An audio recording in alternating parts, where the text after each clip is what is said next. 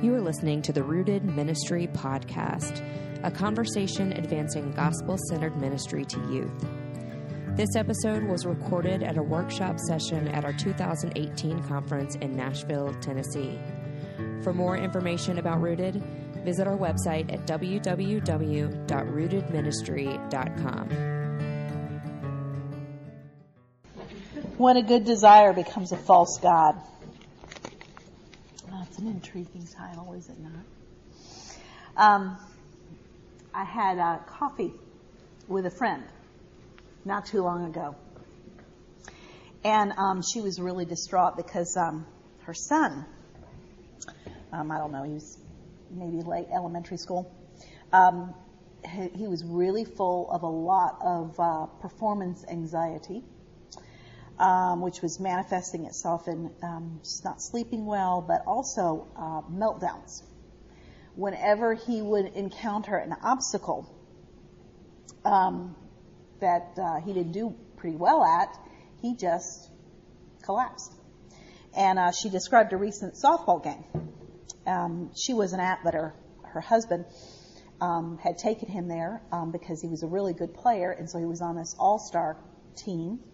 And they were in a tournament, and in the final game of the tournament, he began performing pretty poorly.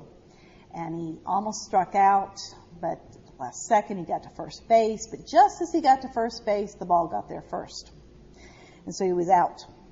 And to his dad's complete and utter horror, he just kind of collapsed right there at the base, lay down, and just cried.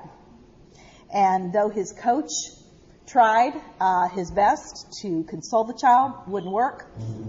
And finally the dad had to get up out of the stands, come down, get the child, and take the child off the field and home. The father was furious. And he spent a lot of time communicating that fury to his child. But it didn't even stop there, she said, because just the next several days, his anger just continued to smolder. His frustration just continued to smolder, and it just kind of filled up the whole house. You know what I'm talking about. You know, for other people, I'm sure you've heard. But anyway, so she asked me if I would be willing to see him. And so I said, well, sure, yes, because you know what? I totally get that. Totally get that Romans 7 parenting, when you say the things that you don't mean to say and you don't say the things that you do mean to say. Oh, wretched parent that I am, who will rescue me? Yes. So I totally get that. And so I say, oh, yes. I get it. I get it. Because, this is the thing. We all carry in our minds pictures. Pictures of the way that we desire life to be. Those pictures are made up of two things. Number one, people, even ourselves. And two, circumstances. So the father, he told me when he did come in, he told me exactly what his picture was. He said, I want my son to be confident, and I want him to give it 100% at all times, and I want him to enjoy it. Now, I want to say, there's nothing wrong with this father's desire. Absolutely nothing wrong with the picture that this father had in his mind of what he desired for his child on that day. But when the reality of life does not match the picture in my head, I go a little out of my head, saying and doing things that I don't want to do, which, by the way, the definition of crazy is a sharp departure from normal or desired behavior. So Romans 7 is a description of crazy.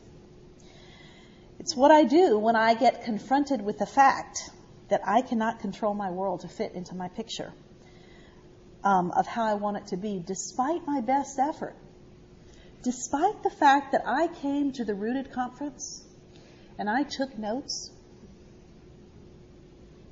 A plus B did not equal C, the way the books said it would. The way my small group promised it might. A plus B, it didn't equal C, because God will not be contained into my picture. No matter how good my picture my desire may be to me. And I really think that at that moment, right there, that's the true coming of age of believers. I know we usually think that the coming of age of believers is when they go off to college. I think the true coming of age of believers is when the picture that you had in your mind does not turn out to be. And sometimes it's significantly later than college. That is actually when people generally come to see me, like this man did. In 20 years of practice as a counselor, I have sat with many a believer with destroyed pictures, or sitting very far out of the picture as they would desire it to be. The direction that we turn for hope will be determined at that point largely on the identity that we live out of. Not the identity that we have, the identity that we live out of.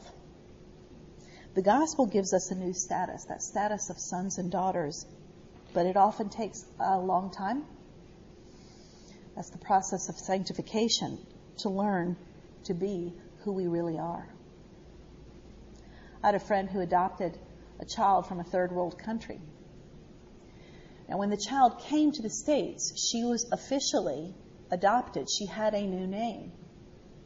And yet, that new name had not caught up to that child's behavior. The child was used to being an orphan and used to living in an orphanage. So even though she now had this new name, she continued to act as if she was an orphan. She would hoard food. She would not allow herself to be touched. She would never make eye contact because no one could be trusted. See, you and I, we were raised in orphanages too. And now we have this new name. And somehow we think, zap, you're a daughter. Now you're going to live like a daughter. It's not exactly the way it happens. But please remember this. The Father does not look at you, just like this father did not look at this little girl and say, how could, after all I have done for you, I went all the way over there, spent all that time, spent all this money, and this is the way you treat me after I have given you my name? So much of the time, that is exactly the way we view God. His response to his little girl is, I know. You've been an orphan for a long time. I'm your dad. And I'm going to show you I am trustworthy. And he is not angry when we hold on tight to those pictures. My client, the clients that I tend to see are overwhelmingly believers. I counsel right in the buckle of the Bible Belt. Many of my clients are from what I would consider to be very, very solid gospel preaching churches, and they can share the gospel. But in terms of the gospel truly changing the way that they live, there tends to be what I would say a bit of a disconnect. See, again, that gospel, it gives us that new status. But then we have to learn how to live out of that status. And one of the biggest ways that we're going to see how that happens, which is why I love my job so much, is when we're confronted with the fact that this is what I long for, this is my picture, and this is my reality, which is way far out of my picture. Now you're holding, actually y'all aren't, somewhere floating around here is a chart. Because I'm a visual learner, I chart stuff out to remember it.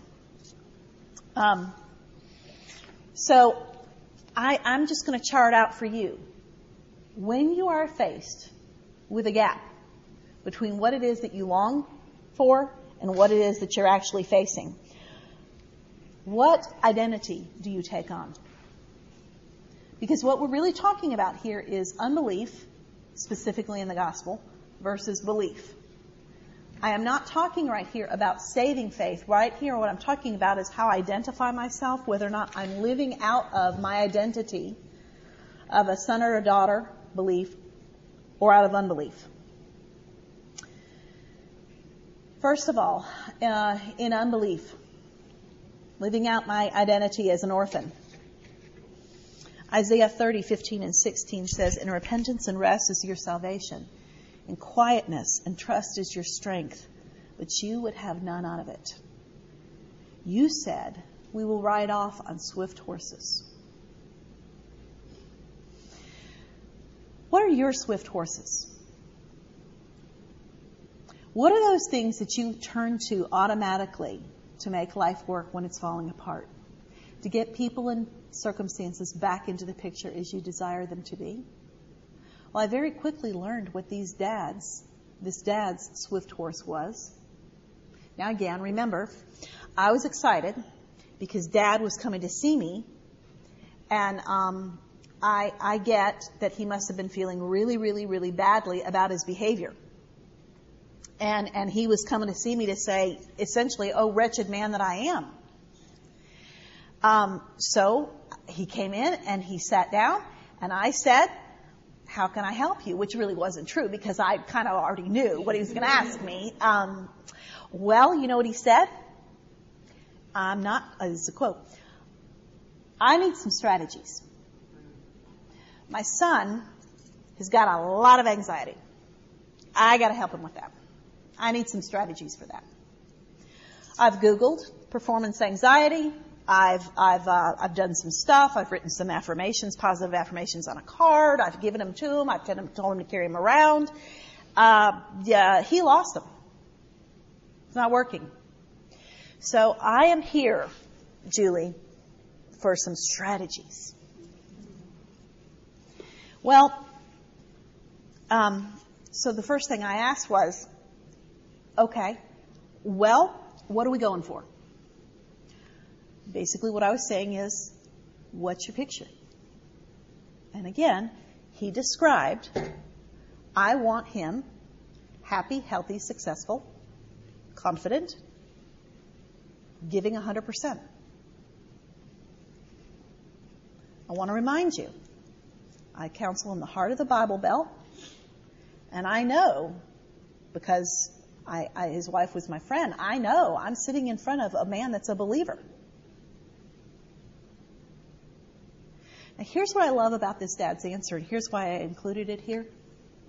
Because I know when I say that kind of stuff in a seminar like this, you're going, "Oh, no. We are called, and our picture is to raise children of God."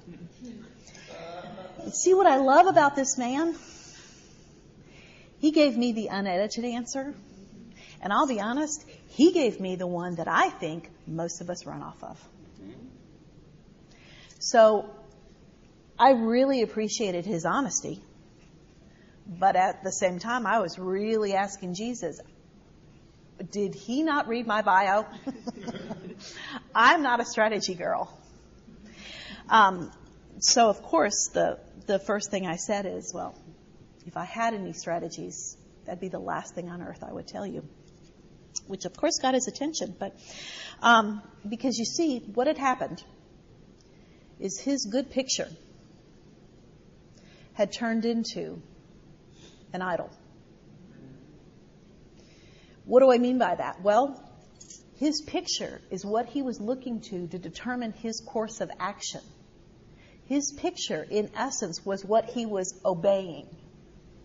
His picture, inadvertently, his good desire had become a very wicked God.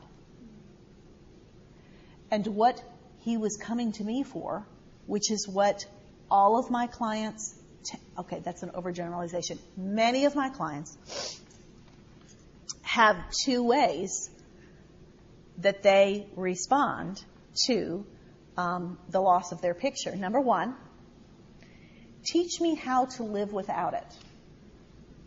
Because it's stupid, it's wrong, it's never going to happen anyway. So just, my husband's never going to change. I know I got to stay married, so how do I do it? That's a lot of fun. Okay, shuts down. Or they'll say, I know Jesus is my best friend, and it doesn't matter if I'm not married. It doesn't matter at all. But it does. That's not faith. That's numbing. And our God, I don't get it, but He doesn't want to teach us to suppress or ignore desire. Which, honest goodness, sometimes I wish I could erase desire. I wish I could erase longing because it hurts. But when I am willing to hold the longing in a broken world, in that case, right there, I am sharing in the suffering of Christ, and that makes me poor in spirit. I see the kingdom of God. So faith is not to suppress. It's to own my longing. It's to know my picture. Listen, you need to know your pictures. And I don't mean like whenever I say, well, that's your picture, they roll their eye. I know, it's my picture. I know I shouldn't have expectations like that. That's not what I'm saying. Please don't hear that. Pictures are not wrong. As a matter of fact, most of the things in your picture you can trace right back to your design in the Garden of Eden, where you were designed to relate to others naked and unashamed, and you were designed to live in a world where you would have dominion. And you wouldn't have to have a leaf blower where the environment works against you. That was your design, and that's why you now experience it as a desire, because now we live in a post-fall world, but we still have pre-fall design, which sets us up for longing. What do you do with it? So, you'll notice the first, if we adopt, if it is to be, it's up to me, which is the orphan motto. If it is to be, it's up to me. If we adopt that, some of us will feel very good about it, but some of us will feel very, very bad about that. Those are who I call the victim. Now you see underneath there, a victim is disengaged, passive, cynical, hardened heart. I once did a group for marriage, and this woman, after the second, third time, she came to me. She said, I'm not going to be in the group anymore. And I said, okay, tell me a little bit about that. And she said, I don't like what this is doing. My marriage will never be this. So I don't want to hear about this anymore. Because it hurt too much. What she was doing right there is hardening her heart, shutting it down. Same thing. Women who think that the best way to help their husbands do what? Lead the home, is to buy them another book or to send them to another conference. Can I tell you, according to my husband, if you've been in the evangelical world longer than a month and a half, you've gotten plenty of sermons on how to be a good father, a good husband. As a matter of fact, he says to me, why is it that on Mother's Day, you guys get flowers?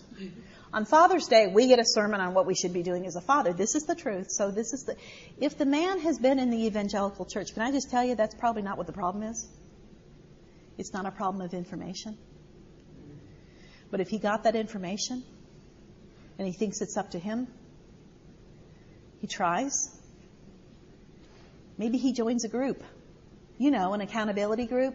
You know what an accountability group does. An accountability group, they make you do what you don't want to do. That is so straight from the pit of hell. In the world of the gospel, an accountability group reminds you what it is that you most deeply want to do and goes with you to get there. But when he has given up and he shuts down and he looks like he's passive, you see behind the passivity is despair. And let me just say, he's right. My husband went to Promise Keepers 45 times. On the 45th time, he would always come home. Pumped. I remember him telling me one time, Julie, I will lead this home. And I was just like, Shekinah glory. Yes.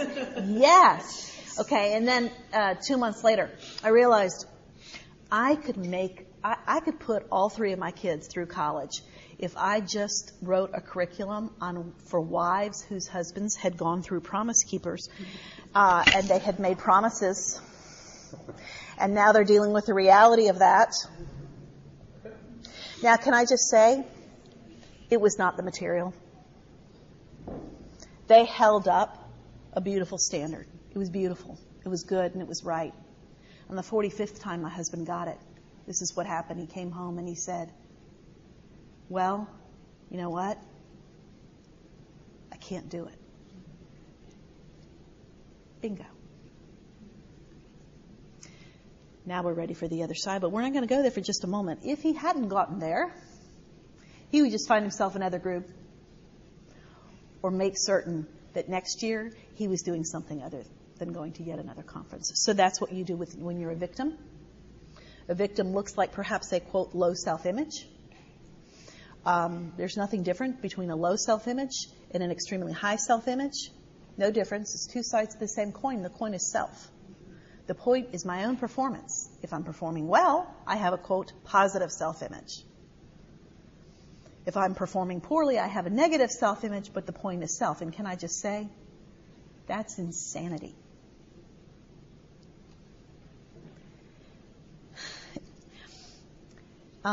A low self-image. Now, I'm going to say this because, it's getting kind of late, and so you have to start saying interesting things. But to quote the famous theologian Cloris Leachman in the classic movie Spanglish, Tia Leone was her daughter. She was having an affair. Cloris Leachman was a recovering alcoholic. She knew about the affair. So she confronts the daughter about the affair. Tia Leone says, well, Mom, maybe I wouldn't be such a screw-up if I hadn't had you for a mother. Cloris Leachman says the most beautiful line. She said, honey, sometimes your poor self-image is just good, plain common sense. You see, the truth is, if it's about us, we're in a lot of trouble. Please stop helping people improve their self-image. They're right. They're right. You see, this father, he wanted his son to feel good about himself, And I said to the dad, but he's right. The father was like, excuse me, are you a counselor? Where did you get your degree from? He is right. What did Paul mean when he said, wretched man that I am? You see, if we don't let our kids ask that question and get to that point, we're never going to get to the next question, which is, who will rescue me? Which brings us to the hope of the gospel. Thanks be to Christ. Don't teach your kid to have a positive self-image. Teach your kid, thank God. Thank God. It isn't about you. You'd be so in trouble if it were. And so would I. It's a little radical, but it is true. Now this dad had taken on the role of the resolver, right? He felt good about himself, and he wanted his kid to feel good about himself because that's what we're going to do. We're going to give the hope that we have. He had a very positive self-image. It was given to him by his parents, who told him that he could do everything and anything, and FYI, they should. He should. But he was glad that he hadn't passed that on to his son. So, you know where we went. But if we take on the resolver role, we're going to become a corraller and a controller because, you see, here's the point, that child needed to get into that picture. Because, he said it under his breath, I asked him to repeat it, but he did. He said, "What have I done wrong?" You see, if my child's not in my picture, if I don't get my picture, then who am I? Once again, that's when a good desire becomes a wicked God.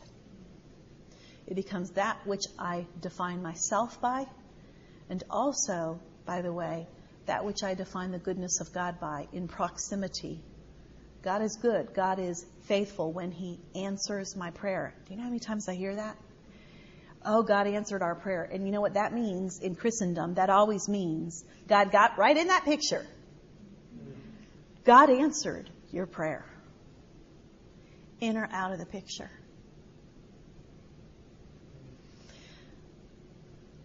Our hope, if it's in the picture, is doomed to fail. And we will be wrought and fraught with anxiety because even if we get in the picture, you realize every single thing in the picture is temporal. Every single thing. There's not one thing that you have in your picture that isn't temporal. Which means that even when you're right in the moment of enjoying your picture, which there are moments when, what can I say, the stars align and you're there. You know, moments when you feel like, oh, I just want to freeze frame. This is so good. Cameron had one of those moments last night. At the dinner table, he said, "This is so good. I love being with you guys. We have good food, we have good drink, and we have good friends. This is beautiful." And he's tasting a little bit of heaven. And it's beautiful. But it ends. And if we live our lives for that moment right there, even when we're in that moment, we have anxiety in our gut because we know any second we can be out of that moment. That picture is not the place where we can rest. Which brings us to the other part. We have the invitation from Jesus in Matthew 11, "Come to me, all who are weary and burdened, and I will give you rest. Take my yoke upon you and learn from me, for I am gentle and humble in heart, and you will find rest for your souls. For my yoke is easy and my burden is light." Now, if you're an experienced Christian, if you've been in the Christian culture for a while, you know that this is one of those verses that you do this. You close your eyes, you tilt your head slightly back, and you go, Yeah, that's what you do. Because this is one of those balm verses, right? And so you're, oh yes. I want to warn you, if you're doing that, it probably means that you don't really understand the verse. Because you see, this verse, it's not an open invitation. This verse is directed to the weary. Oh, I'm weary. I am weary. I am weary. I have tried all. Oh, believe me, I am weary. Yes, that's why I'm here. Do you have a strategy? Because I am weary. Weary means done, finished. My hair is tired. I have tried everything and I am bereft. I am despairing. If you don't come through, it's over.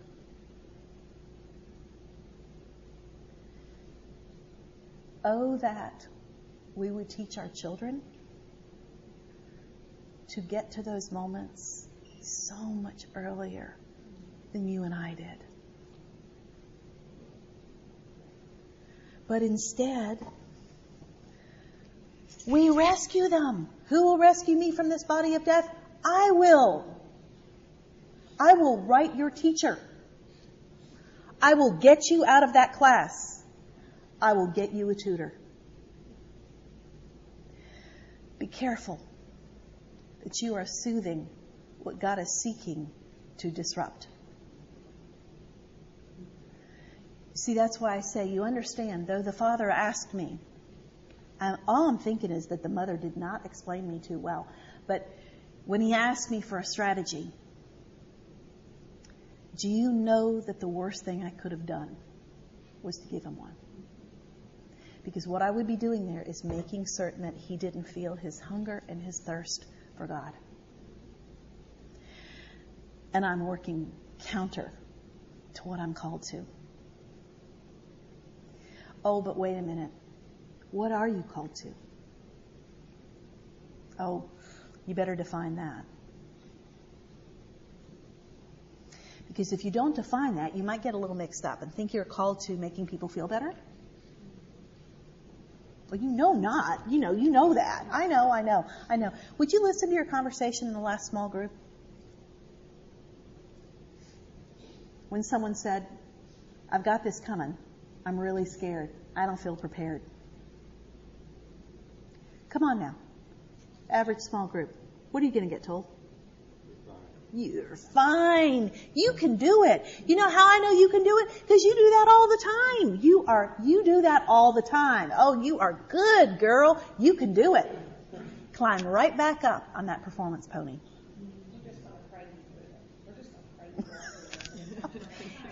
Yeah, we're going to pray you through it. But even that, generally when I say I'm scared, it's like I'm fishing. Tell me I'm good, tell me I'm good. And so I always say this before I ever say anything about my fear, about speaking.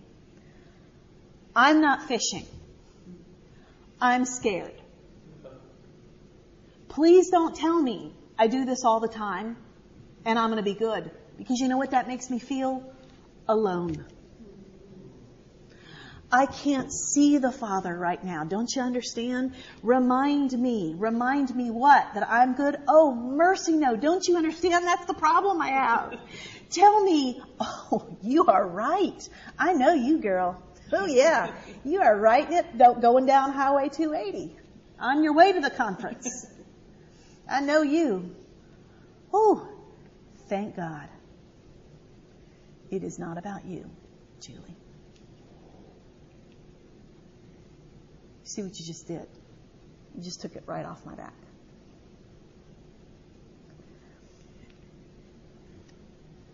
When the Father says, come, if you're going to get up under the yoke of Christ, what that means is you have to get rid of your own. And what I mean by that is your strategies. What is that? Your way of making life work apart from God. Also defined as sin. If it's how you make your life work apart from God, it's sin. If it's a discipline of grace, it's obedience. I can't define that for you.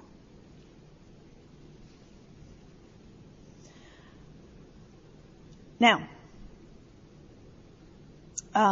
when the Father says, repent,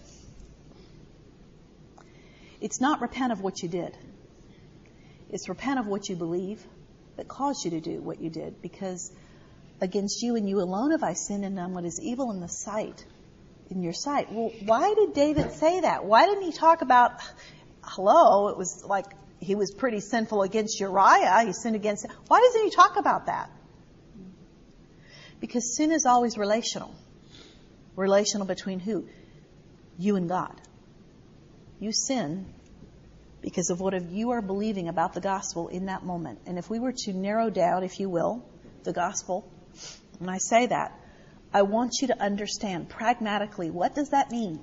Well, it means two things. Number one, Christ is now my righteousness. I don't have to fight for it anymore. I don't have to work it into conversations. I don't have to lie and tell you that the reason I was late is because the traffic was bad. See, that's a lie. You know why I do it? Because for that moment, I don't want the righteousness of Christ. I want my own righteousness. My own righteousness looks pretty bad, and so I lie to get it. Do you understand what I'm saying? So what do I need to repent of? I need to repent in that moment. First of all, Father, I lied, and I lied because I wanted my own righteousness. I did not want yours. And if I want my own righteousness, I will do anything, including and up to lying to get it. Second tenet of the gospel. I am now a son. I am now a daughter of the King, and I have everything I need. Everything I need for life and godliness.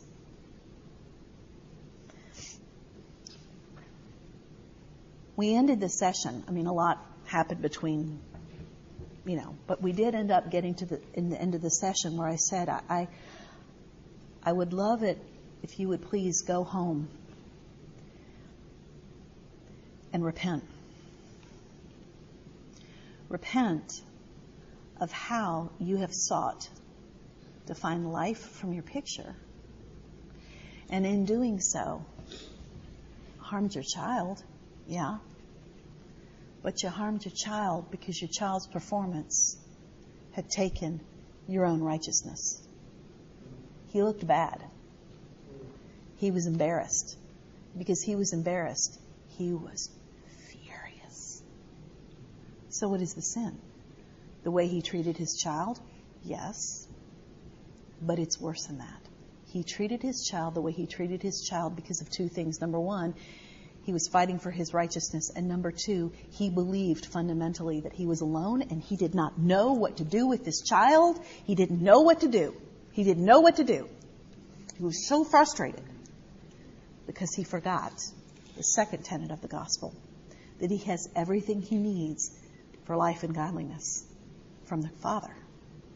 So to come means to leave behind the yoke, the way that I've been doing life. Moving on, to take his yoke, is to become aware that I am never out of God's picture. I'm out of mine, but I'm never out of his. And so here's the thing. This is what is always true. He is in this awful situation where my child is crying on the field. He's in it. How do I know he's in it? Because it happened. If it happened, he allowed it.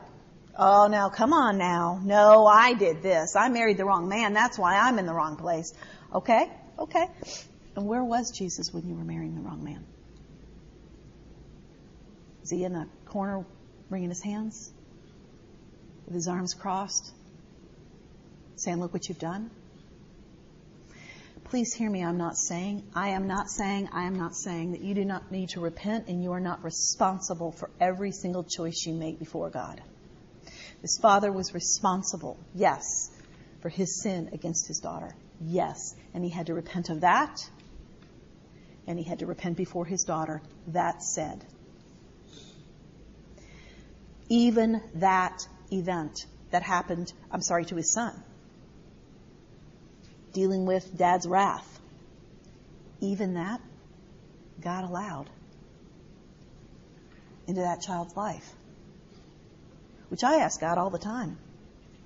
Why did you give this sweet little girl, not this one, because she's not so sweet, but this sweet little girl, a mother like this? I'm a bull in a china shop. I'm going to crush this kid. Why? Why did you do this? He knew what he was doing. And number two, he is in me. I have everything I need to raise a little girl who came out of the womb saying, how can I please you? Which, by the way, is what this son kept saying to Dad. I just want to make him proud. I just want to make him proud. Oh, what is God doing? He is in this. And that's when we take his yoke, we're getting up underneath that. I thought I only had 3 minutes. Oh, I have 10 minutes. Oh, okay. So I'm coming up under his yoke, which means that I'm taking on life through the glasses of he is in this and he is in me. If that is true, and I am out of my picture, way out of my picture, I am very curious. If he's in this, what's he doing? You see, that's your question when you're sitting with someone and they're telling you their stuff. That's what I did with that dad on that day. literally said to him, I am sitting here right next to you and wondering, what's Jesus up to? I'll tell you what I don't think he's up to. I don't think he's up to finding you a new strategy so you can get your kid performing better. I don't think he's up to that. I don't know that. I don't know the mind of God, but the scripture kind of makes one thing clear. And that is what he is always up to is his glory. And I said, I don't know what you're thinking success would look like, but I can tell you what I long for. I long for your son to learn how to fail. You see, you think your job is to teach your son how to succeed. But if the scripture says our job is to point them to Jesus, then I believe that our job is to teach our children how not to succeed. But what do you do when you fail? Because can I just tell you, people come into my office not because they didn't have parents that taught them to succeed. People come into my office because they don't know how to fail. The gospel is for sinners. If we are going to give the gospel to our family, you need to be the chief sinner / repenter. What might the glory of God look like? It might look like this incredibly competent, sharp, strong, smart dad that always has the answer to every single question and just wants his son to learn to do the same thing, just like his father did. What if he went home and said, I am so sorry. Because on that day, I wanted you to make me look good. And Jesus died so that I don't have to do that junk anymore. And for that moment and on that day, I completely forgot the reality of the gospel. And that's why I did what I did. And I sinned against you, and I am sorry. I don't know that that little boy would have any idea what to do with that dad. But that's a dad that's owning his brokenness, pointing to Jesus. And my sense is that's a dad that's doing what it is that he's called to do. Because ultimately, fundamentally, when I asked that father, what are you after? Here's what he, quote, should have said. The glory of God by the way I respond to this situation. That's what I'm after. What does the glory of God look like? Not, what does a fulfilled picture look like? And that's the glory of God. People say that to me all the time. Well, that's what I'm saying. Yes. You don't think I would get glory if he was healed? That's what I'm praying. Yes, I want the glory of God. I want my marriage healed. I want the cancer gone. I know what the glory of God looks like. Oh, I wish that were true. I don't know what the glory of God looks like. Except me coming up under his yoke and being willing to learn from him, which is the next step. As we commune with the Father, that's not what I'm talking about. I'm not talking about having a quiet time alone there. I'm talking about having a communion time. I got 5 extra minutes. He said. The big man said. Okay. 4. Learn from him. As we delight in him, he gives us the desires of our heart, which means he molds our heart as we spend time with him. And the first place where that shows up is our prayers changed from, what do I do now? To, what are you doing? I think that's the first place that shows up when we start hanging out with Jesus.